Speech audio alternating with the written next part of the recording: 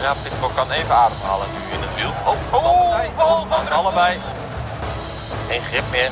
Ja, kasseitjes zijn Te snel terug op die pedalen.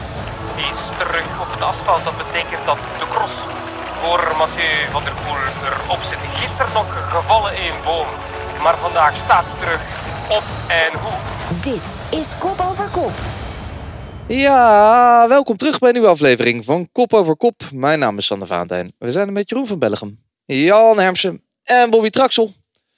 Tegen de tijd dat je dit hoort is Sinterklaas misschien al geweest in Nederland dan. Of hij moet misschien nog net komen in Vlaanderen of is daar ook al geweest inmiddels. En wij zijn met Kop Over Kop al helemaal in de awardshow stemming, in de eindejaarslijstjes stemming. Die awardshow die komt er ook aan het einde van het jaar. Je kan trouwens nog stemmen op de Wheel Award Show. Ga naar eurosport.nl of volg ons op Twitter. Dan kan je nog tot eind van deze week, dus tot vrijdag, stemmen. Maar ik dacht wel, jongens, Sinterklaas die deelt natuurlijk cadeautjes uit. Wie deelde er dit jaar het grootste cadeau uit? Jan Hermsen. Heb je daarover nagedacht? Ik zag hem staan, maar ik wist niet zo goed wat ik met deze vraag moest eigenlijk. Dus wie deelde er het grootste cadeautje uit? Ik denk Wout van Aert aan Jonas Vingegaard. Oh. Ja, dat is wel een aardig cadeautje, toch? Ja, dat vond ik een aardig cadeautje. Ik vond het cadeau van Jeroen van Bellegem aan ons alle drie ook wel groot. Een geweldig geheel verzorgde avond. Oh, de trouw. Ja, het huwelijk. Het huwelijk. Het huwelijk loopt nog, hè? De bruiloft is afgelopen, toch? Ik moet zeggen dat deze vraag me een beetje overvalt. Je hebt niet nagedacht over wie een groot cadeau heeft uitgedeeld. Jawel, de Belgen aan Marokko. Oké, ja, dat kan ook nog. Alsjeblieft. In het wielrennen? Dit gaat dan weer heel snel de verkeerde kant op. Bobby Traxel, ik zou jou met rust laten. Verstandig. We hebben een prachtige aflevering, Kop Over Kop. En beginnen met het nieuws zometeen. Daarna gaan we door met het crosskwartiertje. Natuurlijk de lang verwachte showdown tussen de grote drie. Die was op zondag in Antwerpen. Daar gaan we het over hebben. En wat er nog meer gebeurde dit weekend in de cross. En wat je volgend weekend kan verwachten. En dan hebben we onze item van de week. Het is een hele speciale. Omdat de mannen allebei ook weer terug in het veld zijn. En met de mannen bedoel ik Mathieu van der Poel en Wout van Aert. Gaan we hen nog eens even flink vergelijken. Daar zijn we dol op bij Kop Over Kop. We doen het iets anders deze keer. We blijven ook een beetje in WK-sferen. Ik vroeg me af, wie van die twee is nou Messi? En wie is Ronaldo? Wie is Federer? Wie is Rafael Nadal? Wie is Muhammad Ali? Joe Frazier? Tom Brady of Peyton Manning? Als dat je wat zegt. Of Raymond van Barneveld en Phil Taylor. Zou zelfs kunnen zeggen wie van deze twee is Inter en wie is AC Milan. We gaan het er zo meteen over hebben. En dan kom je er vanzelf achter.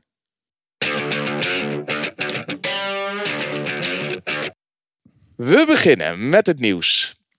Helaas met extreem tragisch nieuws beginnen we deze week. Na 30 jaar profwielrennen en eindelijk de fiets aan wielgoed te hebben gehangen, is Davide Rebellin op 30 november op 51-jarige leeftijd overleden. Hij stierf omdat hij werd aangereden op de fiets. Ja, eigenlijk geen woorden voor. Jan, hoe kwam dat nieuws bij jou binnen?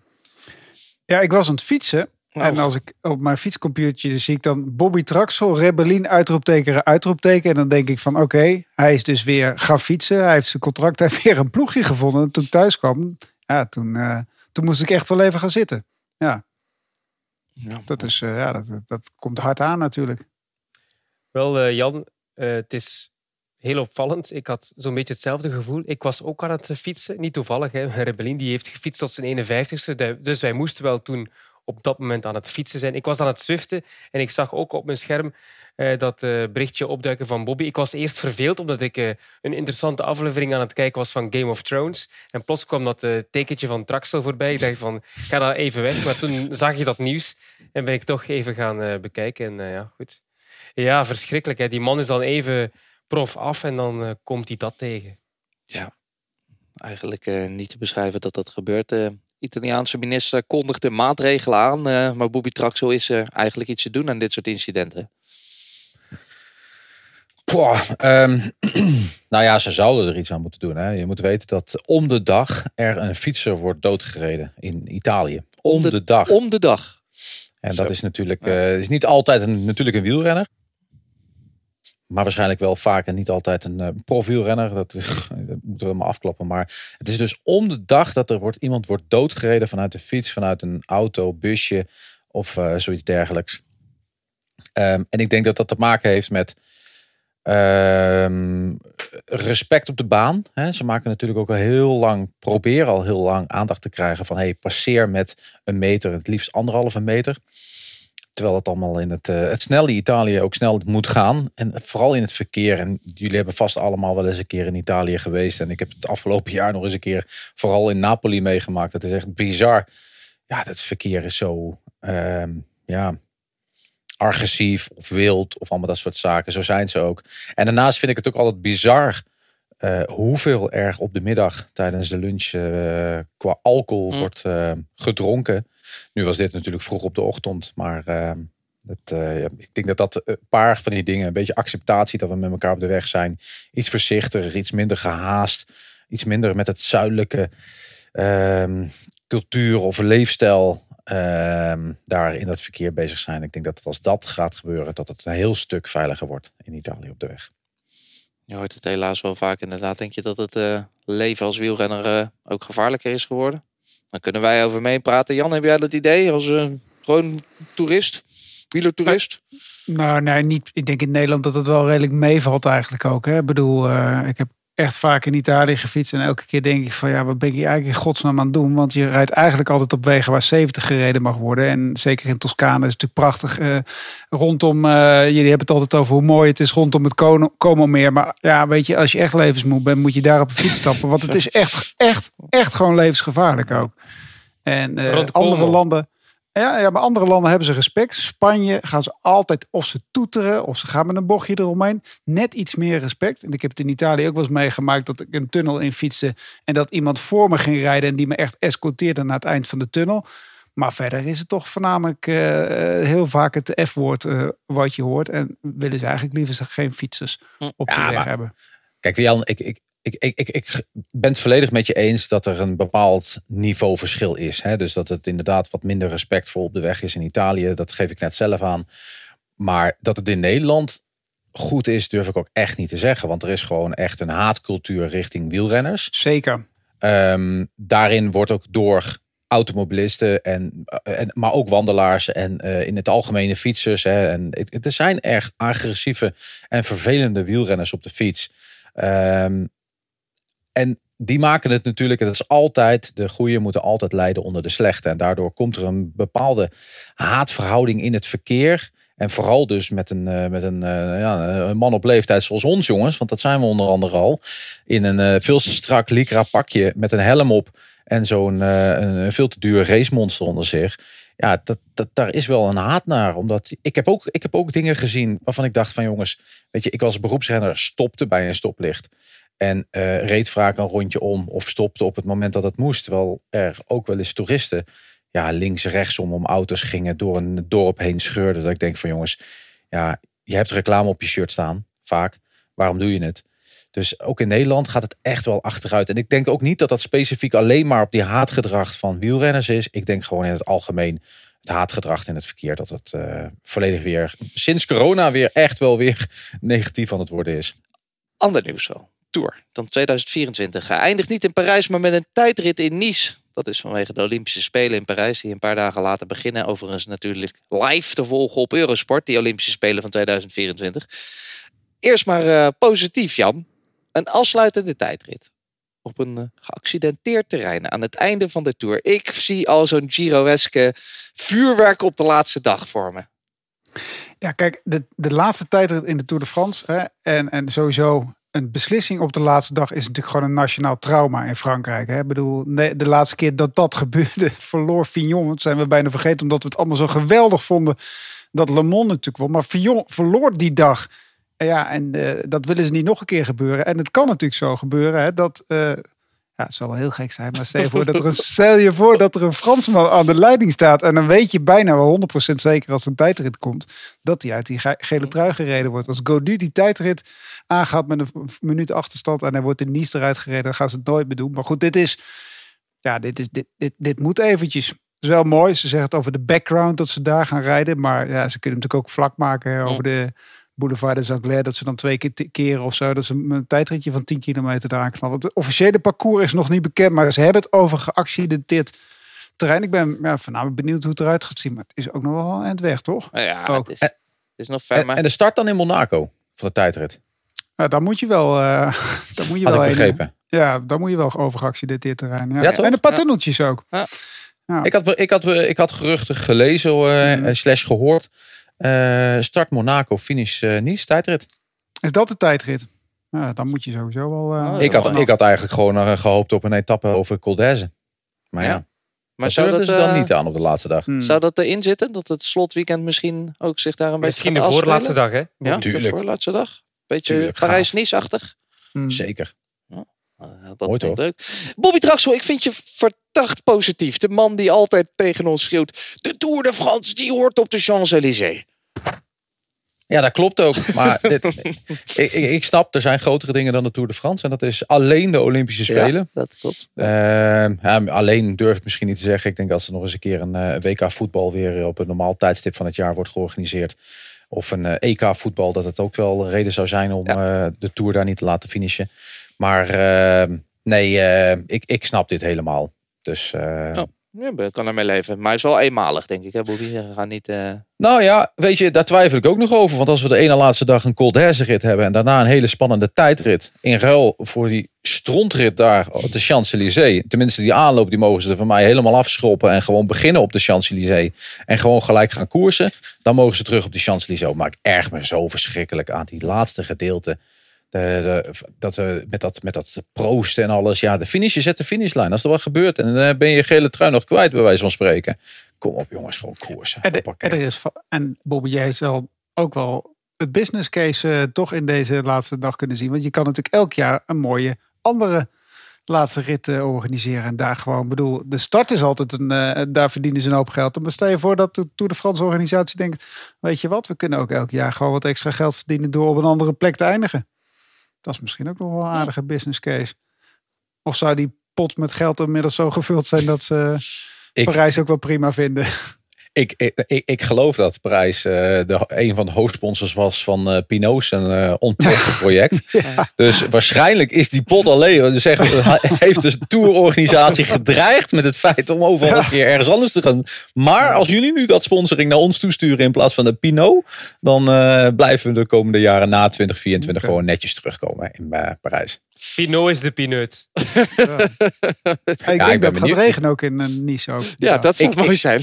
Maar ik hoop ook niet dat de renners de pineut zijn. Kijk, uiteindelijk om aanspraak te maken op een World Tour licentie of Pro Series Pro Team, moet je dus op 1 oktober je bankgarantie gaan storten van 3 maanden salarissen van al je renners. Ik hoop echt dat dat gebeurd is. Als dat niet gebeurd is, wie is dan de pineut? Naar mijn mening is de UCI de pineut. Die heeft het gevoel gegeven aan renners dat ze die hadden de renners met een contract op de hoogte moeten stellen van het feit dat die bankgarantie er niet was. Want dat betekent dat ze direct vrij waren om andere ploegen te zoeken. En niet afgelopen week. En dan vind ik het echt schandelijk. Ik heb het zelf meegemaakt. Pegasus, ditzelfde verhaal. En er was geen bankgarantie. En die neem ik dat nog steeds kwalijk. Want die hadden daarop toe moeten zien. Ook voor het belang van de renners in die ploeg. De UCI. Maar daar gaan we het ook nog wel een keer over hebben. Over de UCI gaan we het zeker nog een keertje hebben. Maar niet leuk, nu, leuk, want dan leuk. hebben we nog, dan kunnen we het kwartiertje meteen schrappen. Dan een kwartiertje kwijt. Ander nieuws. Nieuws was het nog nieuws. We wisten het al. Evenepoel kiest definitief voor de Giro. Maar toch, Jeroen van Bellegem, maakte jouw hart nog een sprongetje? Nee, ik zat vooral in met Jan. Die Hermsen die roept al weken dat Evenepoel gewoon een Tour gaat rijden. Maar ja, dat is natuurlijk Lari en Apelko. Dat wisten we al van na de Vuelta. Zelfs zonder dat parcours. De vader is de ploeg van wens van de Quickstep gedachte. is nog niet klaar om de Tour te rijden. Ja, Dat wisten Ik we vind toen wel al. dat hij klaar is om de blijf ik nog steeds achter staan. Oh, de ploeg. van Maar Quickstep. ja, weet je dat. Ja. Nee. Kom op, Jeroen. En die druk. En hij gaat alleen maar kunnen verliezen dit jaar in de Tour. Ja, maar en de Giro kan hij niet alleen maar verliezen. Jawel, maar daar heeft hij meer kans op te winnen. Is dat zo, Jeroen? Is dat Afgezien zo? Denk van- ik, ja, daar ben ik bijna zeker van. Want Ja. afgezien van die tijdritkilometers ligt het parcours hem wel een beetje. Ja, het is een parcours van een grote ronde met veel klimwerk, maar vooral heel veel tijdritkilometers en geen Pogacar en Vingegaard. En Ja. ook meestal in de Giro heb je niet de ploegen die met hun sterkste selectie afgevaardigd zijn. Iets minder druk. Ja, de media-aandacht zal er natuurlijk wel nu enorm zijn in de Giro. Dat zal zeker zo zijn. Maar toch, ja, het is niet hetzelfde als in de Tour. En vooral die ploeg is nog niet klaar voor de Tour, dat denk ik. En ze hebben bijna geen aankopen gedaan richting het rondewerk. Dat staat op de plank op het eind van 2023. Richting 2024 gaat die ploeg een metamorfose ondergaan. Dat zal vooral voor die Tour zijn van 2024. Want daar, je hebt het net verteld, tijdritaankomst. Ja, 4 dagen in Italië in de starts met heel wat klauterwerk. Dat is gewoon gesneden koek voor Remco. Dus wat dat betreft 2023 Giro, 2024 Tour. 22 Vuelta, 23 Giro, 24 Tour. Dat kunnen Maar het jaar daarna zijn de Olympische Spelen. Wil hij niet graag een keer Olympisch kampioen worden? Dan kun je combineren, hè? Ja. Eerste Tour en dan... Kan het is al gedaan. Worden? Ja. Door een... Wiggins. Oh. Ja. Ja. We gaan het zien. Het wordt mooi. Hij is in ieder geval aan het verkennen in Italië. En dat is heeft altijd al 5 etappes verkend. 5 etappes. Nou, maar is dat eigenlijk al veel voorgekomen dat je in november, december al etappes gaat verkennen van de grote ronde nadien? Dat is toch echt zeer extreem. Dat is toch gewoon commercieel, toch? Wat heeft dat nou voor zin? Commercieel. Ik denk echt dat Evenepoel iemand is die zo gecontroleerd die koers wil aanvatten dat het weinig commerciële waarde heeft. Denk je dat er niet een mooi filmpje van op te zien straks is? Mijn voorbereiding voor. Dat komt wel, ik denk dat er wel iets van video gemaakt wordt. Goede content. Nee, maar dat is echt het belangrijkste. Nee, maar het allerbelangrijkste is dat er gewoon niet meer veel tijd is. Wanneer kwam het überhaupt voor dat we in november, december Parijs-Roubaix kasseien gingen en materiaal gingen verkennen? Dat deden we ook pas. Na omloop het Nieuwsblad en Kuurne-Brussel Kuurne, als we dan toch in België waren, deden we dat maar eventjes. Dus maar Vingegaard die gaat toch nog geen etappes van de Tour verkennen, Bobby? Die is daar echt niet mee bezig, hoor, denk ik. Nee, maar het is één heel groot verschil. Vingegaard doet die verkenningen op het moment dat hij op hoogte is. Dus dat hij snel op een andere plek kan zijn. En dat is natuurlijk met ver Italië in, is dat natuurlijk veel moeilijker. En daardoor is het beter om het begin december te doen. Het klimaat, dat maakt niet uit of je nou in Spanje of in Italië zit. Daar moet je toch een beetje geluk mee hebben. Dus, en in deze periode ben je ook wat relaxter aan het trainen. Dus je bent waarschijnlijk ook relaxter. Het maakt niet zoveel uit als je dan wat langer in de auto zit. Eigenlijk is dit het beste moment om dat tegenwoordig te doen. Omdat je geen dagen op hoogte wilt gaan verliezen in de aanloop er echt naartoe. En natuurlijk, weet je, Tour ook. Tour is natuurlijk weer 2 maanden verder. Dus als Vingegaard in februari naar Parijs-Nice de tijdrit verkent van Monaco-Nice. Ja, dat is dan... maar ik weet wat je bijvoorbeeld, dan is tijd. hij net zo ver van tevoren voor de Tour als nu voor de Giro. Dus, ja, mooi. Hij is goed bezig in ieder geval. Remco daar voor de winst. Jan. Dat zou wel mooi zijn, hoor, jongens. Dat zou heerlijk zijn. Wie gaat hem daarvan afhouden? Roglic misschien. Als hij gaat starten. Oh. Maar je weet het nooit, hè? De Giro, Grande Casino. Kan alle kanten op. Dus we gaan het hem nog niet geven. Heel negatief is al dat Landa niet gaat starten. Die gaat de Tour rijden. Dus hij gaat winnen. Die gaat winnen. Die gaat de Tour winnen. Die gaat de Tour winnen. Ja. Schrijf het maar op. Oei. Over winnen gesproken. Jan Hermsen, de Trek Champions League, die kwam tot zijn einde. Na een wekenlange strijd heeft Lavrijzen niet gewonnen. Niet? Nee. Is dat een gevoelige tik? Je kan ook niet zeggen dat... Ja, kom op. Ja. Dan moet je nou lang wachten. Man, dit is net... kan ook niet, je op kan dit ook niet antwoord... zeggen dat je hem niet zag de afgelopen weken, toch? Maar het is wel... Nee. Ja, het is een gevoelige tik, ja. Aankomen. Maar op dit antwoord, Jan... Dan moet je, jij twijfelt er nog over, maar dan moet je toch net zo lang denken als dat jij van tevoren had gezegd: wie wint het sprintklassement in de Champions League? Dan zeg je toch Lavrijzen. Bam. Richardson. Is het teleurstellend? Ja. Nee. Jij gaat nog. Nee, maar ja, goed. Maar de vraag stellen, ja. De vraag stellen, zeg ik, is hem beantwoorden. Oké, het was een gevoelige tik dus. En die Richardson is een nieuwe sprintkoning. Wat is het voor een type? Je stapt hier wel makkelijk overheen, hoor, Sander. Vind je dat? Martijn. Ja, natuurlijk. Die jongen die heeft geen coach. Wie moet hem nou ondersteunen in deze nederlaag? In de eerste nederlaag in weet ik voor hoeveel jaar. Het zelfs met ganzenborden won hij elke keer. En nu verliest hij en dan stappen wij er zo makkelijk overheen. We zijn nog niet bij het eind. Oké, sorry. Ik krijg het helemaal heet, man. Je mag nu de Marco van Basten van kop over kop gaan spelen natuurlijk. En deze Nee, man dat is niet volledig verleren, als je wil. Nee, maar dat is niet om daar heel negatief over te zijn. Hè. Hij is gewoon eerlijk geklopt. Maar je zag hem ook eigenlijk bij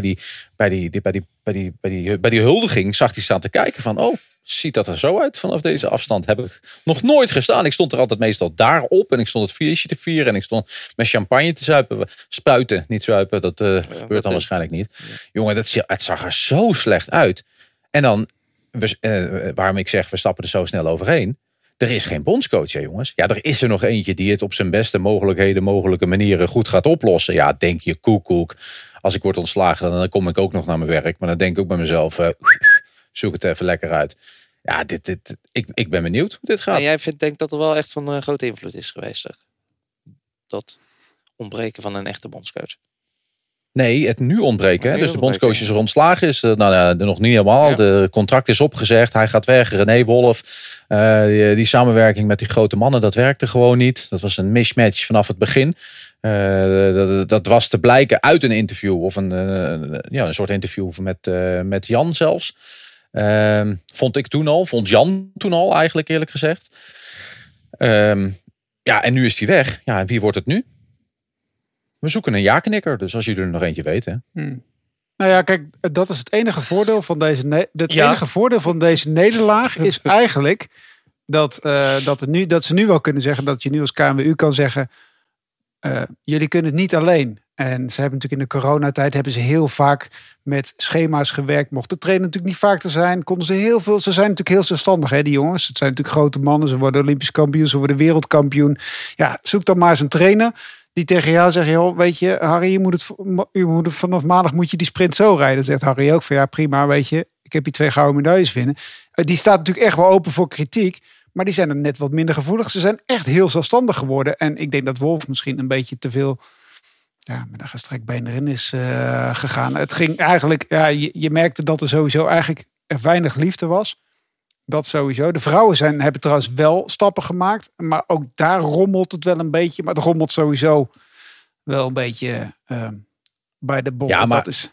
Jan, ook daarop. Hè, want wat je zegt, die vrouwen hebben een gigantische stap gemaakt. Maar welke vrouwen? Ja, de jonge vrouwen. Exact. Die je nog wat kan leren, hè? Ja. Precies. Ja. En daar is René Wolf mee bezig geweest. Ja. Die is met die jonge meiden aan het pad geweest. Die is met de jonge gasten, want Van Loon is ook beter aan het rijden. Mm-hmm. Daar is hij mee bezig geweest. Alleen die grote mannen en vrouwen, die hebben een probleem. Van Riesen mocht niet na het WK, want ja, die Nederlandse vrouwen waren beter. En ze had een foutje gemaakt met de bike-off. Ja, zo werkt het. Als iemand een verkeerde baan neemt bij het schaatsen, dan gaat hij ook niet naar het WK. Zo werkt het. Alleen als je het er niet mee eens bent, ja, dan moet de bondscoach weg. Het is net voetbal. Ja, maar kijk, en dat, wat dat betreft is die nederlaag wel fijn natuurlijk op dit moment. Want ja, dan heb je in ieder geval, dan kan je als bond heb je wel wat om mee. Als je nu met 2 vingers in de NC Champions League had gewonnen, Bras Pennings en Van Riesen waren 1 en 2 geworden, dan hadden ze kunnen zeggen, ja, maar weet je, wij kunnen het prima zelf. We hebben inderdaad misschien, zoals Bobby zegt, een ja-knikker nodig. Weet ik niet wie die ja-knikker dan zou moeten zijn. Ik weet niet of wat het dienstverband is bij Hugo Haak bij die nieuwe ploeg van Bas Tietema. Want dat was natuurlijk ook... dus ik zeg niet dat Hugo Haak een ja-knikker is. Dat weet ik absoluut niet natuurlijk. Maar Hugo Haak was natuurlijk wel one of the guys altijd. Hè? Was een sprinter die stapte meteen op in het bondscoachplaatje. Ik kon goed met die jongens samenwerken. Maar ja, ik twijfel ook wel een beetje. Want ik denk dat die jongens ook wel een hele hoop zelf kunnen. Maar dat het nu even wel tegen zit. Bobby, ik heb ook echt werkelijk waar geen idee welke trainer hier moet komen. Je moet volgens mij, net zoals in Duitsland, heeft zo'n man dat 40 jaar lang gedaan. En op een gegeven moment gaat hij weg. En dan valt de structuur een beetje weg. Maar je moet vooral iemand hebben die de structuur gewoon neer kan zetten. En je moet als bond ook niet zeggen van, weet je wat, die sprinters die vinden Hugo of René Wolf een vervelend mannetje. Dan moet je ook zeggen van, weet je, we hebben hem gekozen. Jullie met z'n allen hebben jullie ja gezegd. Toen had je de kans om wat te zeggen. Maar tot Parijs gaan we door met René Wolf. En als er geen gekkigheid aan de hand is, dan weet je, dingen die het daglicht niet kunnen verdragen, zeg maar, dat soort dingen. Als dat soort dingen gebeuren, zeg maar, dan is er toch niks aan de hand. Dan moet je hem toch de tijd gunnen. Ze hebben toch ook gewoon als volwassen jongens deze bondscoach aangenomen. Ja, maar de structuur, Jan, weet je wat het is? Ik ben het met je verhaal eens, hè, maar om daar nog even heel kort over in te gaan. Hè. Ik ben het volledig eens, ja, heel kort. Ik ben het volledig eens dat de grote mannen iemand met structuur nodig hebben. Maar het grootste probleem is dat het gat achter die grote mannen door een ja-knikker of iemand die structuur neerzet, alleen maar groter wordt. We hebben iemand nodig, een René Wolf, die de jonge mensen, de nieuwe talenten, de nieuwe Harry Lafrijsers, de nieuwe Juri Haviks, nou ja, hij is sprintcoach, is dat niet, maar in ieder geval de sprinters op poten zet. En zet die ja-knikker dan lekker bij die mannen en laat die dan lekker dat ding doen. En hopelijk dat dat dan het juiste moment is voor de KNU om dat te doen. Maar ik denk dat er een paniek is, hoor. Jij wil iets over Richardson weten, toch? Ik wil daar nu heel snel overheen stappen. Er is paniek bij Valentijn. Het was een prachtige analyse. Ja. Mocht je het gemist hebben, dit moeilijke moment. Op zondag, 11 december, is er een season review. Om 5 uur te zien met Jan Hermsen. Met alle hoogte en dus ook dieptepunten van de Track Champions League van dit jaar. Zondag, 11 december, 5 uur op Eurosport.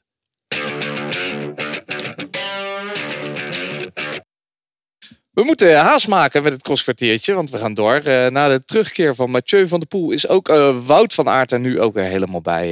Daar gaan we het zo verder over hebben. In ieder geval, de grote 3 zijn weer in het veld. We gaan er ook voor de rest geen doekjes meer om winden. Dus ik knal hem er alvast in. Ja hoor. En kokzijde op je palmares, daar mag je trots op zijn. Gicross is voor de leider in de wereldbeker. De Chouchou van Vlaanderen kwam, zag en overwon. Het crosskwartiertje. Dames en heren, het crosskwartiertje is begonnen en ik ben rete streng vandaag. We gaan nabeschouwen, zoals ik al zei, de grote 3. Ze zijn er allemaal nog. Zaterdag waren het er nog 2 in Boom.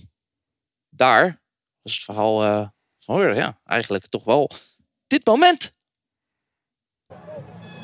Ja, Pidcock kan even ademhalen nu in het wiel. Val van der Poel. Allebei. Ja, Van der En dat Poel doet geen eruit. deugd, hoor. Dat doet geen deugd, hoor, Thijs. Dat is echt vallen op kastei, dat is verschrikkelijk. Dat kan pijn doen aan de knie. Ai, Mathieu toch. Dat heeft Wat ook doet pijn hij daar in die gedaan. bocht? Hij glijdt gewoon weg met die gladde tube. Kijk, geen grip meer. Ja, die kasseitjes zijn glad. Te snel terug op die pedalen. Je klonk alsof je uit ervaring sprak, Jeroen van Bellegem. Je bent toch niet wel eens gevallen op kassei, of wel? Tuurlijk wel. Arme jongen. Dat doet pijn. Ja, dus ik had heel veel respect voor Mathieu dat hij nog die tocht verder zette. Want hij kan het natuurlijk gewoon afdwingen in de cross om te stoppen. Hè. Ja. Ik bedoel, als je ergens onderweg zit met je fiets alleen, moet je verder. Maar hij kan iedere keer zeggen, ik ga gewoon van die fiets afstappen en ik kan toch niet meer winnen. Maar wat hij zei achteraf is dan uiteindelijk wel het juiste gebleken. Je kan maar beter na zo'n valpartij doorfietsen in plaats van te stoppen en overal pijn te hebben. Dus wat dat betreft, die stijve spieren, die heeft hij goed laten losrijden. En hij heeft nog snel gereden ook. Je zou kunnen zeggen, hij doet het op zijn startgeld op de ijs, wat ik ook ergens hoorde opperen in de wandelgangen. Maar hij kan dan ook gewoon rustig uitfietsen. Hij heeft echt nog supersnelle rondes afgewerkt. Sneller dan de koplopers. Dus dat was gewoon doorgedreven training. En de dag nadien stond hij hier weer. Oh, opvallend dat hij hem uitreed dus. Of vond je niet, Bobby? Ja, zeker. Kijk, als je kijkt hoe die daar viel. En echt volledig op die linkerknie. En hij lag daar ook. En ik dacht van, oei. Want uiteindelijk duurde het heel erg lang voordat hij op ging staan. Hij heeft valpartijen meegemaakt waar hij harder ten val kwam. Waar hij eerder terug op de fiets zat. En ook nog wist te winnen. Want vooral, je mag het niet zeggen en je mag het ook niet hopen. Maar de mooiste wedstrijden waren toch degene als Van der Poel of een Pidcock of een Wout van Aert pech had. Of een te valpartij had en daardoor pech en dan weer terug op de fiets moest komen. En dan al die renners voorbij moest gaan. En dan in de laatste ronde er toch nog bij kwam van voren en dan won. Dus dat waren eigenlijk wel de mooiste van de laatste jaren, vind ik. Maar ik denk dat hij inderdaad eventjes dacht van, ze hebben me hier wel heel veel geld betaald. Ik stap toch maar terug op die fiets. En toen hij op de fiets zat, toen hij dacht van, maar dit gaat al wel wat beter. Het doet pijn, ik moet eigenlijk niet doorgaan. Zeker die eerste ronde na die valpartij. Maar ja, was een hoop van twijfel. Er werden nog renners die nog voorbij kwamen bij hem. En toen werd hij toch werd het wat soepeler en toen ging hij rijden. En uiteindelijk daar kwam wel de gedachte van, dan maar beter gewoon goed doorrijden. En nog een paar keer proberen of er niet echt iets kapot is. Om toch een beetje soepel te proberen te blijven. Nou, leek ook en dan je factuur sturen. Factuur of de fractuur? Nou, fractuur gelukkig niet. Verdikke jongens. Nee, maar eerlijk is eerlijk. Ik zit lekker rustig op de bank. Ik heb een vrouwenkoers gedaan. Ik zit daar lekker nog een beetje naar de herhaling van Huls te kijken. Of welke super prestige wedstrijd het dan was. Die als herhaling daartussendoor. En dan ga ik zitten en dan zit ik lekker met die kinderen. Kijk eens hoe goed die Wout van, of Mathieu van der Poel er is. Leuk, bob. En dan rijdt hij die bocht door. En dan gaat hij daar. En dan denk ik gelijk aan Ronde van Vlaanderen. Weet je, de cross, jongen, dat maakt me dan eigenlijk helemaal niks uit. Maar dat, oude dramaticus. Dat is, je maakt hem ik schrok me kapot. Voor hetzelfde geld, zo'n valpartij, vol op je knie schijf. Voor hetzelfde geld breek je knieschijf. Hè? Maar ja. Wat dacht jij, Jeroen? Want jij zit daar dan echt in die heets van die strijd. Jij moet ook gelijk nadenken, maar ook het verslag doen voor ons. Want wij hangen op dat moment helemaal aan je lippen. Weet je, de rest van de koers dan luistert eigenlijk niet. Maar als zoiets gebeurt, dan is het echt. Dan zitten we allemaal rechtop. Dan vrees je het ergste. Ja, toch? Dan vrees je echt, die gaat uit koers vallen. Nee, ik dacht niet meteen aan de Ronde van Vlaanderen, omdat het nog 5 maanden koers was. 5 maanden tegen de ronde. Ik dacht meteen, dit crossseizoen gaat toch weer niet tot het hoofd zijn dat Mathieu wegvalt. Dat dacht ik vooral. Maar gelukkig viel het allemaal mee. Want het was toch een lelijke val. Het was een lelijke val. Heeft geluk gehad. Maar we weten, hè, 48 uur. Vandaag was het nog 24 uur. Hè? Ja, maar als je doet wat hij doet, nog eens zeker. 's avonds, Eens. 's morgens naar Antwerpen fietsen, dan is er niets aan de hand, denk ik. Eens. Op zondag viel het inderdaad allemaal mee. Want daar ging Mathieu er vandoor om niet meer teruggezien te worden. Hij is terug op het asfalt. Dat betekent dat de cross voor Mathieu van der Poel erop zit. Gisteren nog gevallen in een boom.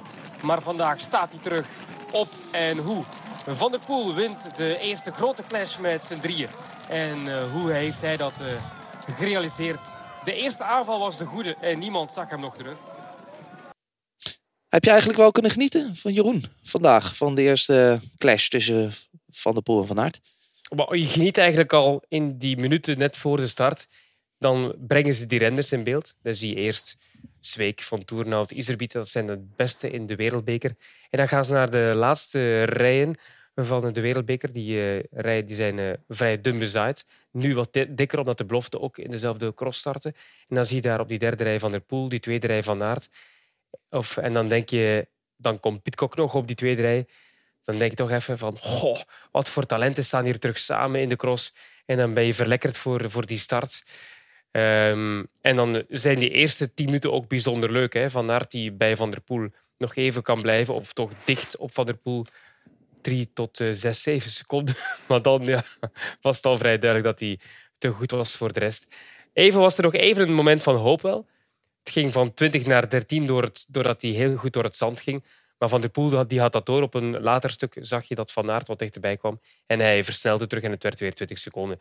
Dus dan weet je dat Van der Poel een klasse sterker was dan Van Aert. We proberen natuurlijk als commentatoren, Sander, altijd de spanning er wat in te houden. Maar meestal als Van der Poel op zo'n manier vertrekt, weet je het eigenlijk al. Mooiste vind ik dan de start. Hè? Want hoe gaat het dan lopen? En wat je dan ook echt ziet is dat die toppers daar toch zo verschrikkelijk snel van voren zijn. En dat was mooi om te zien. Van Aert startte op startrij 2. Daarachter in zijn wiel stond Mees Hendricks. En daar vlak achter stond Van der Poel op de 4e startrij. En die 3, ook Mees Hendricks, want dat was natuurlijk ook weer, dan denk je van, dat zal toch wel wat worden. Maar uiteindelijk werd hij weer netjes op zijn plek gezet. Maar hij had natuurlijk het perfecte wiel. Alleen ja, ik vind het ook knap dat hij hem daar kon houden. Maar dat vind ik eigenlijk dan al het mooiste wat er is. Bobby, Wout van Aert maakte wel wat foutjes bij de balkjes. Is dat typisch voor een eerste cross of was er eigenlijk niet zoveel op aan te merken? Of wat Wout deed op zondag? Nou, nee, er was zeker niet te veel op aan te merken. Kijk, wat je weet is dat ik denk ook echt wel dat je wat meer specifieke crosstraining of wedstrijdritme nodig hebt om eventjes weer er terug in te komen. Dus dit in vergelijking met Van der Poel, van zijn derde wedstrijd, Van Aert zijn eerste wedstrijd. Pidcock heeft er natuurlijk al een stukje meer gereden. Maar ik denk wel, de foutjes die er waren, of dat foutje, vooral het specifieke foutje waar hij te val kwam over de balkjes, dat ook wel te maken had met vermoeidheid. Jan, je hebt tegen ons wel eens toegegeven dat je soms bij de cross wel eens in slaap sukkelt, daarna wakker wordt en weer dezelfde man aan de kop ziet. Als je vandaag de ogen open gehouden hebt, denk je dan dat je de rest van het seizoen de ogen ook open houdt dat er mooie duels aan gaat komen als je het zo ziet? Nou, er gebeurt altijd wel wat, dus je moet wel wakker blijven. Ja. En gelukkig is het WK straks ook voorbij, dus hoef ik geen keuze meer te maken tussen WK en veldrijden. Vandaag trouwens ook niet hoor, dus dat viel best mee. Het veldrijden hield keurig rekening met het wereldkampioenschap. Maar ik kijk wel in vlagen af en toe. Maar op de een of andere manier had ik wel voor het goede moment. Op alle momenten van het weekend heb ik volgens mij gezien. En ik had nog wel mooie juice. Maar ik ga het ook niet vertellen. Dat is even voor buiten de podcast. Maar ik heb wel een mooi verhaal. Oké, dus dit is een clip. Dit vind ik zo verschrikkelijk, hè? Past ook Ik heb zo'n goed verhaal, jongen. Maar vertel ik je later. Ja, was niet in het crosskwartiertje. Misschien kan hij het aan het einde van de aflevering vertellen. Ik heb naar de vrouwenkoers gekeken. En dan zag ik iemand rijden, Bobby. En dan dacht ik van, hé. En toen zei je, ik zit altijd een beetje te zappen. Want dan is het op een gegeven moment reclame bij Eurosport. En dan ga ik even snel naar de Belgen inderdaad. Geen app op ZTV, jongens. En dan dat vind ik lekker inderdaad. En op een gegeven moment hoorde ik het verhaal. En ik had het volgens mij een maandje geleden al aan Bobby geappt. Ik zei, volgens mij is er iets aan de hand tussen een Franse ex-wereldkampioen. En ze is wereldkampioen, jongens. Kom op. Wereldkampioen en een winnaar van Parijs-Roubaix. En wat hoorde ik nou vandaag in de uitzending van Sportza in de boekjes? Zei Renaat Schotter, heb ik gelezen. De boekjes hebben niet altijd gelijk. Maar dat Dylan van Baarle en Pauline Ferrand-Prévot een relatie hebben. Wauw. En hoe zit dat nu met die dramatische, Jan? De Bramatisch, ja, dat is een goed verhaal. Dat is ook een goed verhaal. Dat is wel een goed verhaal, maar dat moet ik nog even opduiken. Dat is voor de... 5 minuten. ander Ja, moment. dramatische crossen, dus dat mag in het crosskwartier, toch? Ja, dat mag wel. Maar jongens, we hebben nog... het gaat helemaal niet over cross. Het gaat maar jongens, over is dit hertz een en over een dit is een mooi verhaal. freak. Maar Maar is dit een mooi verhaal, toch? Of niet? Dit is een heel niet een mooi roddelrubriek, jongens. Dit is Dit het is crosskwartiertje. Laten maar we dit- alsjeblieft snel verder gaan. Ja. Want we hebben Van- nog Wel een een prachtig verhaal. paar dingen te Is het bespreken. Bobby geverifieerd? Traxel. Nog even. Maar dan moeten wel mooie kinderen worden. Dat denk maar ik Klopt het wel? Klopt het wel, Herbst? Ja, dat zie je toch overal. Is het aan. echt is het geverifieerd? Leuk toch? Oké, Leuk ja. man. Dat is leuk. Leuk. Mooi voor hem. Traxel, nog even over de crossen bij de vrouwen. Ja. Eigenlijk het meest opvallende misschien dat Betsema zaterdag aan het balen was dat ze niet won, terwijl het er zo dichtbij was, zo goed in zat. Ja, en terecht. Ik vind dat Betsema dan altijd heel erg lief is. Ik ben fan van Betsema, kan ik hier eerlijk zeggen. Denise was de beste volgens mij. Was volgens mij ook echt op weg naar een overwinning. Ik moet ook zeggen, een andere fan waar ik fan van ben is Aniek van Alphen. Dus ja, dat maakte het dan weer wat makkelijker. Maar door de pechmoment van de lekke band en het lang duren voordat ze bij de materiaalzone was, kostte haar de overwinning in de superprestigewedstrijd van Boom. Maar gelukkig was daar Aniek van Alphen. En die maakte alles goed voor mij. En Bobby, ook voor jou nog. Lucinda Brandt, die kwakkelt een beetje met de gezondheid. Moest zondag de cross ook missen. Slaat Dublin over. Denk je dat ze het nog gaat meedoen voor de wereldtitel begin februari? Is dat nog wel ver zat? Nou, ja, het is natuurlijk nog ver zat. Ze kan absoluut verbeteren. Maar als ze dit soort foutjes blijft maken dat ze nu maakt. Dus misschien een beetje te vroeg te beginnen na een operatie aan je hand. Omdat je middenhandsbeentje hebt gebroken de dag voor Tabor. Dat je toch naar Boom gaat. Terwijl je weet dat je eigenlijk ziekjes bent. En dan uiteindelijk de dag daarna wel moet laten gaan. En zelfs na 1,5 ronde de wedstrijd verlaat. Dat soort foutjes moet je niet maken. Dat is niet nodig. Het klassement is al om zeep. Als je niet fit bent, blijf je thuis. En zorg dat je 100% top bent. Zoals een Van der Poel, een Mathieu dus, een Wout van Aert, een Pidcock. Die jongens zijn top en komen het veld in. En dat zou een topper als Lucinda Brandt ook moeten doen. Nog 2,5 minuut ruim om voor te beschouwen. Dat gaan we snel doen. Zaterdag hebben we een exact cross in Essen. Zondag een wereldbeker in Dublin. Jeroen, laten we even bij die van Dublin verwachten. Ik hoorde je er vandaag over spreken met Thijs. Ik zeg verwachten, maar wat kunnen we verwachten? Wat wordt dit? Wordt het door de weilanden? Wordt het op en af? Wordt het een urban cross? We zitten op een op- en top Iers landschapsplekje aan de Sport Ireland campus in Blanchardstown, als ik dat helemaal juist uitspreek. Weiden met schapen overal rond. Nee, geen schapen hoop ik, maar wel een weidecross. En hoogtemeters vallen op zich wel mee. En ik heb even gekeken naar het weer. Ik heb Jan Hermsen mezelf naar boven gelaten. Ik heb even gekeken naar het weer deze week. Het valt heel goed mee. Amper regen, morgen wel, maar de komende dagen nadien in Dublin 8 op 10 op Meteo Vista. Dus dat is op zich heel goed. Het is wel frisjes, maar ik zag de zon ook welig tieren. En komend weekend gaat het misschien wel een klein beetje miseren. Maar het wordt een, denk ik, moddervrij weekend. Als het er zo bij blijft, het weer. Dat is al bijzonder te noemen in Ierland. Ik vind het sowieso bijzonder. Dublin, Ierland. Bobby, kan jij in 30 seconden uitleggen waarom? Of kan je het in 1, 2, 3, 4 letters? Waarom ze in Dublin... Waarom we naar Dublin gaan? Al meer dan 4 letters. Show me the money. Ja, dat waren wel meer dan 4 letters, maar het komt op hetzelfde. Ja, show geld. me the money. Nee, dat zijn 4 4 woorden. woorden. Hoor, 4 woorden. Ah, jongens, kom op. Had het al gezegd. Had ik gezegd geld. Geld. Ja, dat bedoel ik. Zo geld. Nee, oké. Maar het is niet helemaal zo, jongens. Nee? Ik denk dat het fantastisch mooie beelden worden. Ik denk dat Ierland, Dublin, dat een fantastisch mooie streek is voor een echte goede moddercross. En daar hoop ik ook op. Ik denk hartstikke mooie beelden. Ik zit er echt... Ik ben er klaar voor. Ja. Niet negatief. Mooi man. Nee, ik ben er ook klaar voor. Ja. Wordt leuk. En dan Jammer genoeg wel geen Van der Poel. Hè. Dat is het enige spijtige. Die zit weer op trainingsstage met Alpes in de Koning. wel Van Aert en... Maar ook Michael van Turnhout denk ik niet, of wel? Ja, heb je dit interview ook gehoord? Precies. Ja, die zei dat hij 2 trainingskamp. weken op stage was, maar dat hij wel naar Dublin gaat. Dus die gaat Oké, even dus- heen en weer vliegen. Ah, oké. En dan hebben we zaterdag ook nog Essen. Ja, mooi. Mooie cross. Bij mij om de hoek natuurlijk. Hè, als ik een steen gooi, ligt die bekant in Essen. De exact cross. Dus uiteindelijk niet een klassement. Hè. Jeroen verwoordde het een semi-klassement. Of hoe verwoordde je het vandaag eigenlijk in de cross? Kom op, schiet op. Mooie koers. Op het Robertland. Aan het station van Essen. Fantastisch mooie koers. Pak allemaal de trein. Kun je heel makkelijk geraken. Kun je ook drinken. Terug naar huis. Prachtig. Goed gedaan. Leuke koers, man. Goed gedaan. Ik zou nog SMS even... metaalbouwcross. Dat is op zaterdag 10 december de exact cross in Essen. 1:30 de vrouwen, 3 uur de mannen. En op zondag 11 december de Wereldbeker in Dublin. 1:30 de vrouwen, 3 uur de mannen.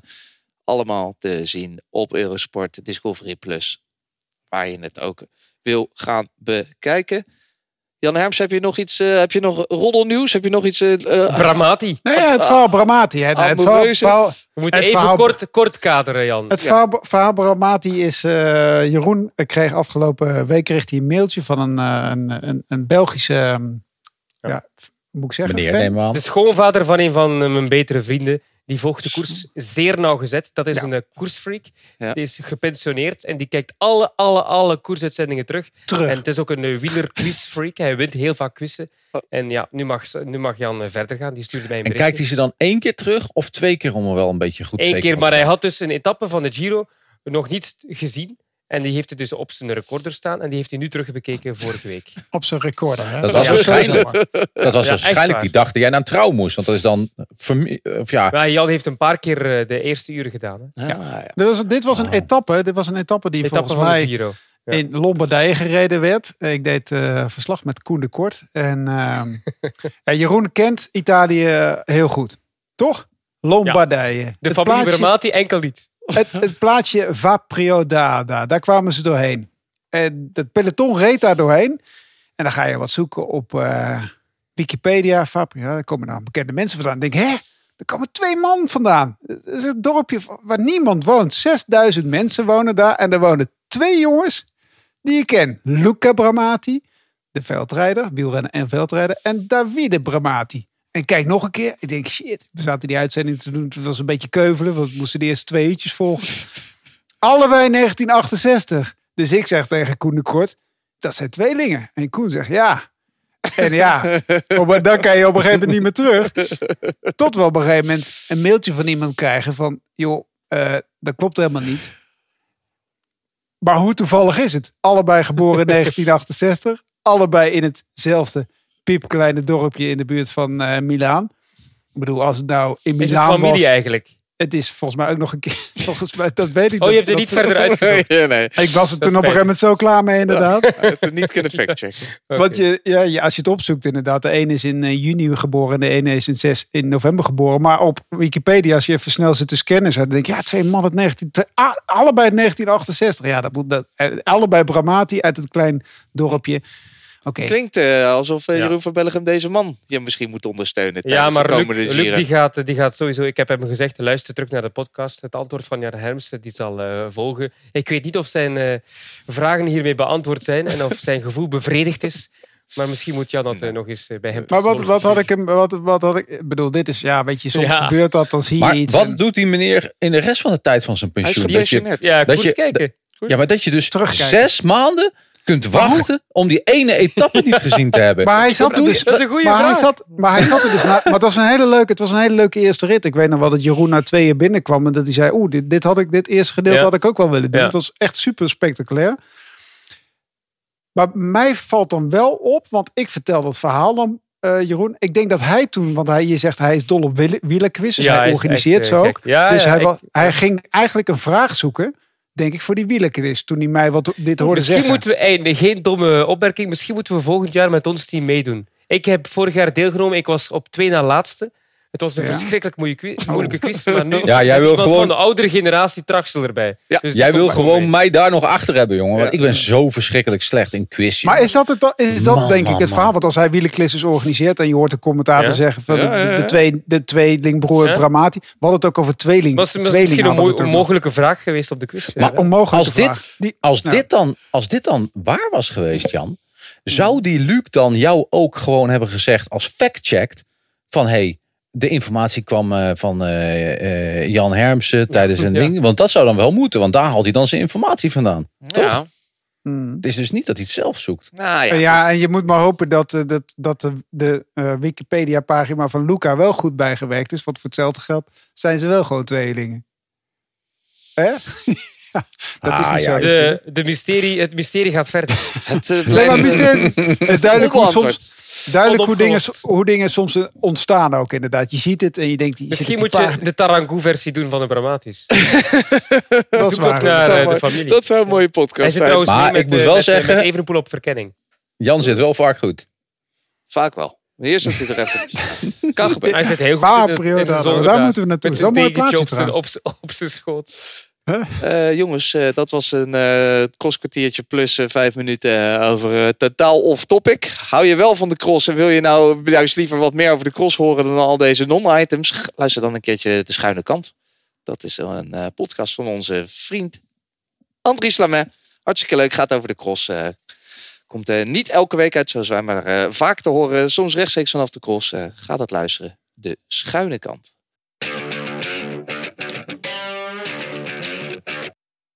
Tot slot van deze aflevering ons item. Ik kondigde het al aan van tevoren. We gaan de 2 grootheden van het hedendaagse wielrennen vergelijken. Mathieu van der Poel en Wout van Aert. En we doen dat aan de hand van wat andere bekende rivaliteiten in de sport. Federer, Nadal, Marquez, Rossi. Noem er maar een paar op. We gaan eens kijken wie is nou wie. Om ook eindelijk eens te kunnen bepalen wie is nou de beste. Mathieu van der Poel of Wout van Aert. Even een kleine disclaimer voor de mannen. Het gaat niet om het. Het gaat niet alleen maar op dit moment of om dit seizoen. Het gaat over deze jongens hun carrières. In de breedste zin van het woord. En we beginnen met de mooiste vergelijking natuurlijk. De inspiratie hiervoor. Wie is Messi en wie is Ronaldo? Dat doen we om een beetje in de WK-sferen te blijven. Voordat we daar aan kunnen beginnen. Messi en Ronaldo, dat zijn natuurlijk 2 bekende rivalen. Maar ze zijn ook bekend omdat ze toch, Jan, allebei gezien worden als de grootste van hun tijd. Misschien wel de grootste aller tijden. De GOAT, zo gezegd. Hebben Mathieu van der Poel en Wout van Aert ook al deze statuur, vind jij?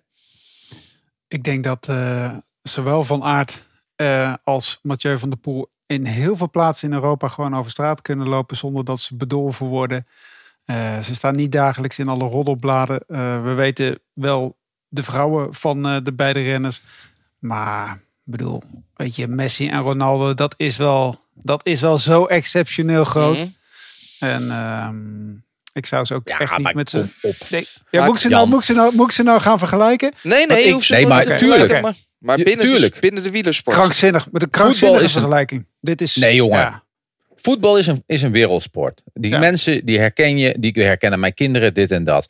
Maar zowel Van der Poel als Van Aert, het veldrijden vindt alleen maar plaats in Vlaanderen. Die mannen kunnen daar ook niet over straat. Iedereen herkent ze daar. Dus die vergelijking moet je maken.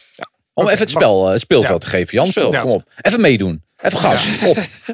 Kom op man, moet ook alles Nou, doen. Bobby, jij zit er wel goed in. Ja, die echt in vorm vandaag. Ja, het is heerlijk. Het is ook wel laat. Weet jij wie Messi en Ronaldo zijn eigenlijk? Dat kunnen we wel eens ook maar. Weet jij wie WK aan de hand in de Qatar momenteel. Het gaat ook, het is ook meer, het is een metafoor. En in metaforen, daar zijn jullie goed in. Waar het om gaat is, soms is de ene de beste, Bobby. Soms zeggen ze, Ronaldo, dat is toch echt de beste. Soms is Messi weer de beste. Het is een beetje stuivertje wisselen. Is dat bij deze twee ook? Het ene moment is de ene de beste, de andere de ander. Ja, zeker. Eigenlijk is het heel lang geweest dat vooral Van der Poel dan weer de beste was. Maar ik vind Van Aert, zijn seizoen op de weg was gewoon zo goed. Hij mist nog een historische wedstrijd. Maar wel dat hij nu echt wel volgens mij beter is. Terwijl hij dan dit weekend weer wat minder was. Maar ik had eigenlijk een beetje de vergelijking wat meer gemaakt. Ik weet niet of ik nou ergens al voor me heen loop. Maar ik vind Ronaldo lekker een man met bravoure en uitstraling, zeg maar. Mm-hmm. En daar zie ik een Van der Poel. En Messi, die wordt natuurlijk door de Nederlanders van het WK getrapt. Dus van Aert ook. Dat is een interessante vergelijking. Ja, we gaan zo de twee mannen nog wat meer met elkaar vergelijken. Ook met nog andere sporters. Het is niet alleen Messi en Ronaldo die voorbij komen. Echter wel, Jeroen, het is soms ook een beetje bij die twee, Messi en Ronaldo, een beetje een kwestie van smaak. Hè? Je hebt soms een beetje twee kampen. Is dat bij Mathieu van der Poel en Wout van Aert ook zo? Minder, omdat ze alle twee geliefd worden. Wielrennen is ook minder dan voetbal een sport waarin er sowieso twee kampen zijn natuurlijk. Hè. Wielerliefhebbers zijn vooral fan van de koers aan zich, van de sport, en niet van zij die de sport beoefenen. Dat is het grote verschil tussen voetbal en wielrennen. Bij wielrennen ga je ook... Oké, ik ga niet voor 100% nu waarheden vertellen, maar 99% geen hooliganisme zien. Dat heb je wel in voetbal, omdat je echt kampen hebt. En dat is net het mooie aan de koers, dat je kunt supporteren voor het wielrennen aan zich en niet voor zij die sport beoefenen. Dus dat is veel minder het geval, ja. Minder kampen. Maar dat is wel een groot verschil met vroeger, hoor. Toen ik de cross volgde als kind, dat kan ik nu vertellen, want ik was toen nog geen journalist. Ik was toen nog gewoon een kind, een jongere die keek naar de cross. Met de hele familie keken toen samen altijd op feestdagen naar een veel te klein scherm naar het veld rijden. En daar was het toch echt met z'n allen tegen Groenendaal, hoor. Dat was echt rivaal nummer 1. Dat was toen Nederland-België ten top. Als Groenendaal won, was iedereen pisnijdig. En als Groenendaal verloor, waren we heel blij omdat hij geklopt werd door de Belgen. Dus dat zie je nu toch helemaal anders. Als Van der Poel wint, is men ook tevreden. Ik bedoel, het is niet meer zoals vroeger dat Van Aert moest winnen en Van der Poel niet mocht winnen. Dat is echt wel volledig Dat vind ik dan wel mooi. Dan is het ook wel weer een beetje politiek. En dan kom je ook wel snel bij Ronaldo Messi. Want Ronaldo Messi is eigenlijk ook wel gewoon politiek. Hè? Wat Real Madrid is. Politiek, het is gewoon een nationaal ja, maar gevoel. Jawel, maar daar zit natuurlijk wel een beetje politiek in natuurlijk. Hè? Toch vanuit een beetje... En Ronaldo Messi... Barcelona, Madrid is natuurlijk... Dat is de eerste strijd die er natuurlijk is, inderdaad. En er zijn natuurlijk een hele hoop mensen die Real Madrid een walgelijke club vinden. Omdat het vroeger de club van Franco was. Dingen uit het verleden. Zeker wij Nederlanders hebben daar heel erg iets tegen. Want Cruijff speelt natuurlijk bij Barcelona. Dus alles wat bij Madrid speelt is per definitie fout. Ik denk dat er in Nederland...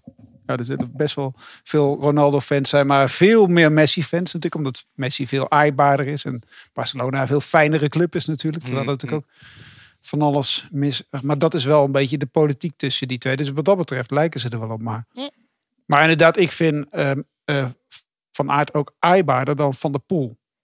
Ik vind ze allebei aaibaar, maar als ik dan toch naar de hoogte... Nou, ik denk dat Van der Poel zeker met zijn nieuwe koep aaibaar is. Ik vind hem niet staan. Daar staat dat plusje bij Van Aert is mooier. Maar dat is wel een mooie die Jan daar noemt. Dat was ook mijn eerste echte vergelijking tussen de twee. Messi is natuurlijk een beetje die ideale en geliefde schoonzoon. Ronaldo toch een beetje de bad boy. Dus wie is nou van Mathieu van der Poel, Wout van Aert? Wie is die bad boy en wie is die aaibare vriend? Volgens Jan Hermsen is dus Van Aert iets meer aaibare. Ja, natuurlijk het opzet van jouw vergelijking, Sander, is natuurlijk confrontatie, vergelijken, uit elkaar trekken. de realiteit is dat ze niet zwart-wit zijn. Wel, Maar dat wil je natuurlijk nu creëren. Hè. dat wil ik wil ik er horen. toch even Dat wil ik bij horen. vertellen. Een soort Ja. Belgisch rubriekje is dat Dat is, eigenlijk. ja, dat is wat je wil natuurlijk. Hè. Zwart-wit, yin-yang, dat moeten we nu creëren. Maar als je dan echt één van die twee als bad boy moet omschrijven, dan ga je toch voor de man die naar de andere hotelkamer gaat om meisjes weg te duwen. Hè. Dus dat is de Dat bad is- boy van ja. de twee. En, Die heeft al in het gevangen gezeten, dus ja. Het is een bad boy. Het is een bad boy. dat is de bad boy. Oké, dus hier is Mathieu van der Poel, de Ronaldo en Wout van Aert, Messi. Nog een andere Bobby Traxel. Ronaldo wordt soms gezien als de egoïst, Messi meer als de teamspeler. Hoe zit dat bij Mathieu van der Poel tegenover Wout van Aert? Poeh. Nou ja, en ik moet deze indelen. Hè? Dus het is niet zo dat ik daar... want ik vind egoïst, vind ik dan ook zo... Nou, het is Traxel- allemaal een beetje gechargeerd gezegd. Maar we moeten even... het zijn stellingen. Het moet een beetje... Keuzes maken. Keuzes. Ja, maar kijk, ja, oké. Want kijk, over teamplayer. Ik vind Van der Poel een goede teamplayer. Durft eens een keer de sprint aan te trekken voor Melier. En doet dat ook zeker wel voor anderen. Haalt ook de kastanjes uit het vuur voor, wat was het, Oldani die in de Giro een rit won of zo. Was het dat? Maar als ik het dan toch moet zeggen, dan is natuurlijk de teamplayer Wout van Aert in de Tour is natuurlijk wel een stuk extremer. Dus als ik dan een keuze moet maken, dan denk ik dat Van der Poel de egoïst zou moeten zijn in dit geval. En vooral om het feit dat het moet, omdat ik een keuze moet maken. Dit moet de titel worden, hè? Dit moet de titel worden. Ja, precies. Straks vindt Van der Poel een egoïst. Ik zie hem Ja, al voor dit me. moet de titel Morgen worden. in het laatste nieuws waarschijnlijk. Maar nee, als ik hem daar dus in mag geven, dan denk ik dat Van der Poel meer een Ronaldo is. Als je dat egoïstisch zou noemen. Nou, mooi gezegd. Maar aan de andere kant vind ik het ook vreemd. Niet hè? aan de andere kant. Nee, maar ik vind als wij vinden dat Ronaldo een egoïst is. Heb je gezien hoeveel kinderen die heeft. En hoe goed hij voor die kinderen is. En, Oh, je denkt kent wel, Ronaldo persoonlijk. Het gaat meer om het op het veld. Hè? Maar het is Ja, allemaal oké. wat gechargeerd. Laatste nog. Voor de Ronaldo-Messi vergelijking dan. Hè? Ronaldo is iets meer een ijdeltuit, Jeroen van Bellegem. Messi maakt het allemaal iets minder uit. Hoe zit dat bij Wout van Aert en Mathieu van der Poel? Dat is weer moeilijk. Hè. Moet ik weer keuzes maken Ja, terwijl ja, ze ja. allebei best ijdel zijn? Goh, wie is de ijdeltuit van de twee? Ja, goed. Wie heeft het meest recent iets veranderd aan zijn koep? Ja, Van der Poel, ja. MVDP. Ja, maar dat was een foutje. Dus dan is maar dat is- ijdelheid. Ja, kan je toch ook herstellen, foute foutjes, of ijdelheid. Ja. Nou, ik vind Ik het op denk- zich niet verkeerd hoor, die nieuwe kop. Iets fris. Ik ben wel... ik ga morgen ook voor een nieuwe kop, dus wat dat betreft. Maar wie zou je als eerste in een trainingspak in de buurt super zien? Op zaterdag. Wat denk jij? Ja, en de wat? Van der Poel. Maar het probleem is dat hem dat goed staat. Daarom is het Nee, juist een wie staat ijdeltuit. wie staat het langst voor de spiegel? Wie is dus het meest ijdel? Dat zou je eigenlijk Dat moeten denk ik vragen. toch. Wie staat het langst morgens voor de spiegel? Ik denk Jeroen. Ik denk echt Valentijn, oprecht. Mijn haartjes zitten goed. Maar ik Ja. hoor het al. Het is duidelijk. De punten gaan hier qua Ronaldo 2 keer naar Mathieu van der... 3 keer zelfs naar Mathieu van der Poel. En dus is Wout van Aert toch iets meer de... Messi, Messi, Messi, Messi, Messi, Messi. Immens Messi. Ancora Messi, ancora Messi. Ancora Messi, ancora Messi, ancora Messi, ancora Messi, ancora Messi. Ancora Messi, ancora Messi. Ancora Messi, ancora Messi. Ancora Messi. Gol, gol, gol, gol, gol. Ik heb te dan veel gaan we- bier gedronken. Ik versta dan gaan we de hele vrijdag tijd niet horen. Kara. Dus, ja. Ik kon jullie niet achterwege laten. We gaan ze nog heel even vergelijken. Ook aan de hand van het andere sporters. Want dat had ik beloofd. Misschien iets serieuzer. Kunnen we het nu ook insteken. Federer Nadal. Natuurlijk ook een rivaliteit van heb ik jou daar. Federer staat bekend om zijn techniek. Aangeboren talent. Pure stylist. Rafael Nadal natuurlijk veel meer van harde werken. Eindeloze tegenstanders kapot maken. Echte werklust. Jan Hermsen. Wie van deze twee, Mathieu van der Poel, Wout van Aert dan natuurlijk, is technisch het meest begaafd en wie moet het wat meer van de werklust hebben? Ja, kijk, dat is natuurlijk heel makkelijk. Hè? Als je echt naar de purist gaat kijken. Ik heb ooit een keer Federer ooit een keer het echt gezien. Niet tijdens een wedstrijd een paar keer, maar ook tijdens een training. En dan sloeg hij tijdens een Davis Cup wedstrijd sloeg hij van op 50 meter met zijn racket sloeg hij zo balletjes, zo dingen, glazen weg en zo uit het niets. En dat hij nog lang haar. En het verhaal van Nadal is dat hij rechtshandig is. Maar dat zijn oom zei, weet je wat, als je linkshandig bent, dan kan je veel meer succes hebben in de tennis, want dan ben je veel onvoorspelbaarder. Dus Rafael Nadal is, ondanks dat het een geweldige speler wordt, echt wel een gemaakte speler. Federer is, daar druipt het talent vanaf. Maar ook bij die jongens, bij Messi, Ronaldo, daar is wel rivaliteit. Maar bij Nadal en Federer is onderling natuurlijk geen rivaliteit. Die willen we natuurlijk wel graag zien. Net zoals bij Van der Poel en Van Aert. En die is er ook veel minder. Het is allemaal een beetje opgeklopt. Je hebt natuurlijk de Nadal-haters. En je hebt volgens mij geen Federer-haters. Ik bedoel, zijn die er op de wereld? Is er iemand op de wereld die Roger Federer een vervelende kerel vindt? Nee, dat bestaat volgens mij zelfs niet. Nadal niet. Dus, zelfs Nadal niet, inderdaad.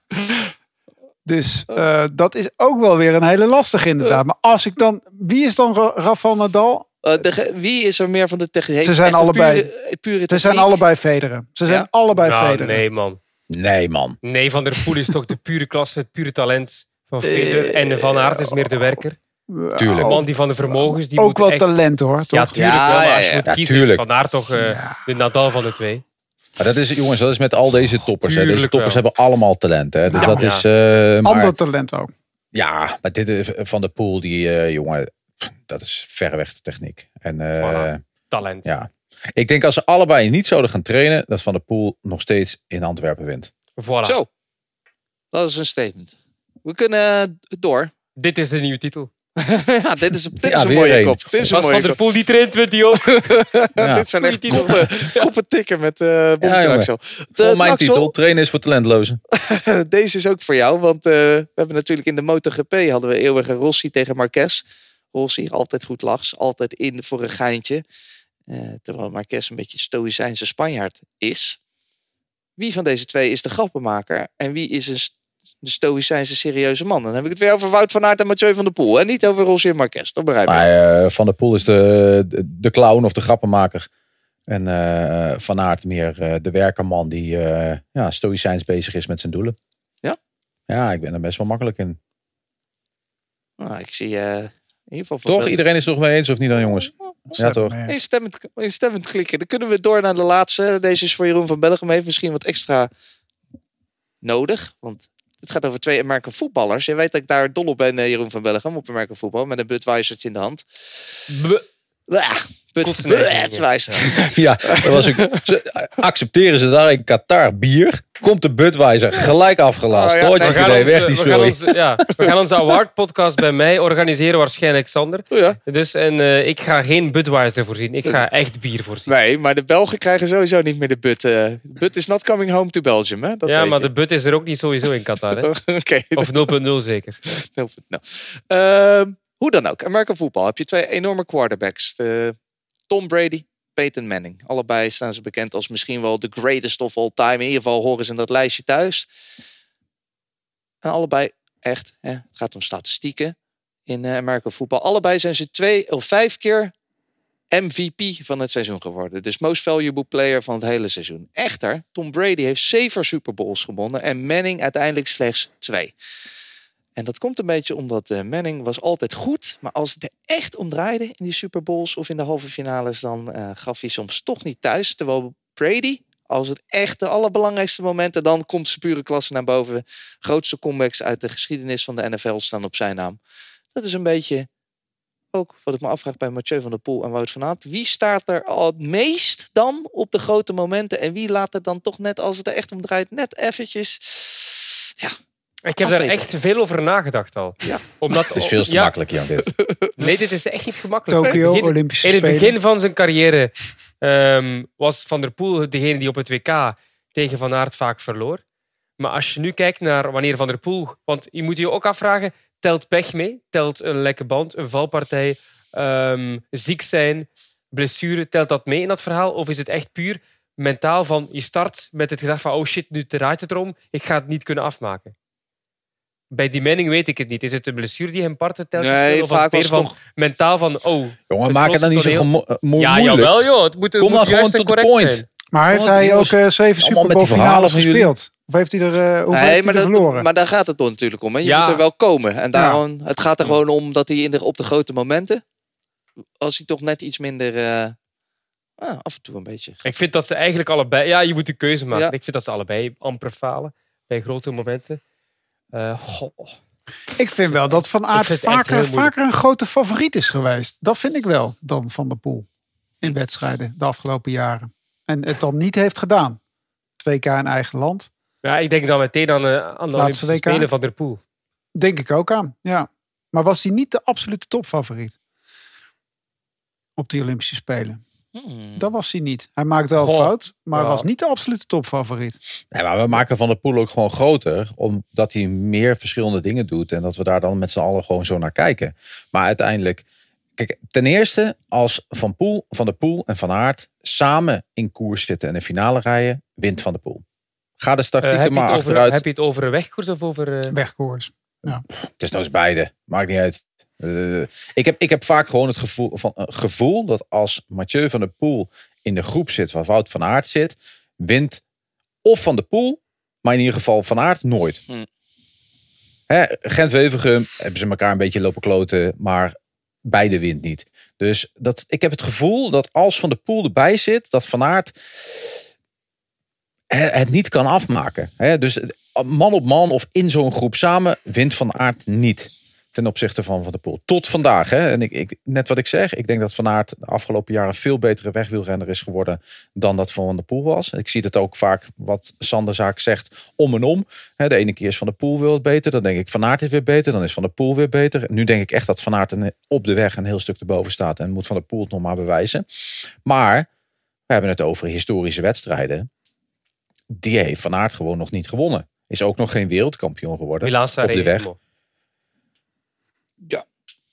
Dat is een historische wedstrijd, hè? Milaan-San Remo. Ja. Maar toch Vlaanderen 2 keer winnen. Ja. Schat ik dat toch? Oh ja, tuurlijk. Dat is hoog. Hè? Maar dat is hoog, ja. Klopt. Ik denk dat hij zo graag inruilt, toch? Voor Milaan-San Remo. Zeker. Eentje. Zeker. Maar ik heb het gevoel dat Van Aert dat Van der Poel eigenlijk veel meer de onderlinge duels wint. Ja, en vaker dan de hoofdprijs pakt. Dat is gewoon mijn persoonlijk... Als ze voor de zege strijden, dat het vaak Van der Poel is. Ja. Want je kunt inderdaad zeggen, vorig jaar Roubaix eindigt Van Aert tweede en Van der Poel 8e of 9e zeker. Maar dus als Van der Poel meedoet voor de zege, ja. Nou. En net wat ik zeg, ze blijven constant naar elkaar. En ik zeg ook, het is om en om zo het spel. Ik vind het best wel lastig. Maar Van der Poel wint Amstel. Van Aert wint Amstel.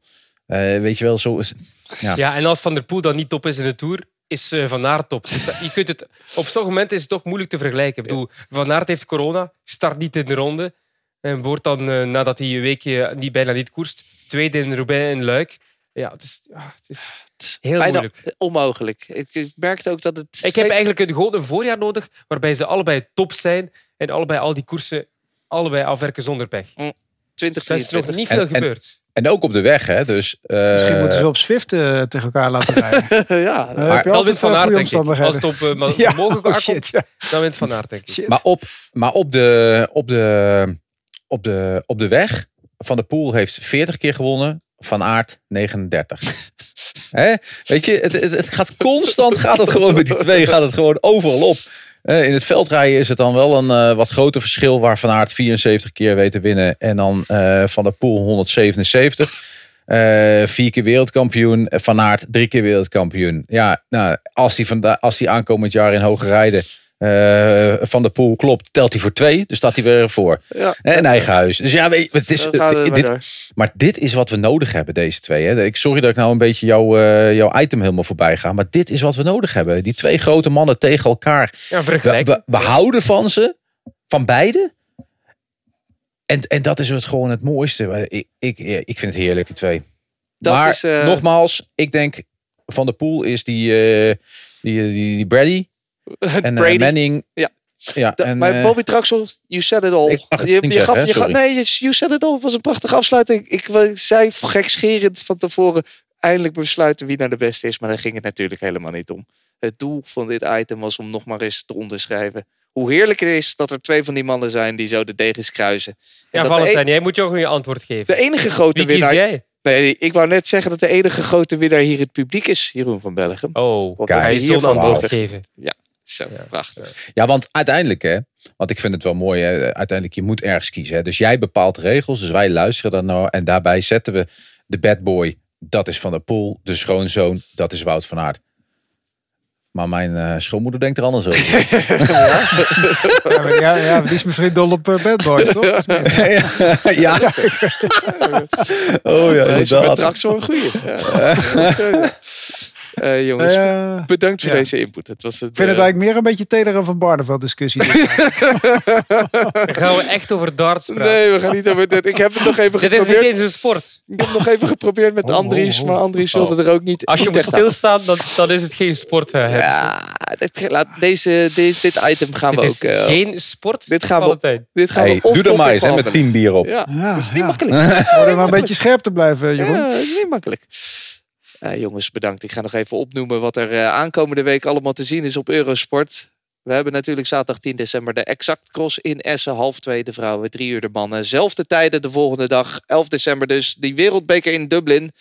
Waar we allemaal wel naar uitkijken. Hartstikke leuk, zo'n nieuwe wereldbeker. En dan, ja, 's middags is dat nog. Om 5 uur kan je kijken naar de season review van de Track Champions League. Een samenvatting. Komt het hele seizoen nog een keertje voorbij. Om 5 uur op zondag is dat met Jan Hermsen. Voor de rest kan je nog steeds de hele week stemmen. Tot vrijdag op de Wielerwatch. Wie wint de beste renner? Wat was het mooiste moment van dit jaar? De grootste doorbraak? Noem het allemaal maar op. Ga naar eurosport.nl of volg ons op Twitter. En je kan stemmen. De uitslagen hoor je in de grote Wielerwatch Show. Die komt aan het einde van dit jaar naar je toe. Daarvoor hebben we natuurlijk nog 1 of 2 andere mooie uitzendingen. Daar wil ik even van afwezen. In ieder geval eentje. Die is er volgende week. Tot dan.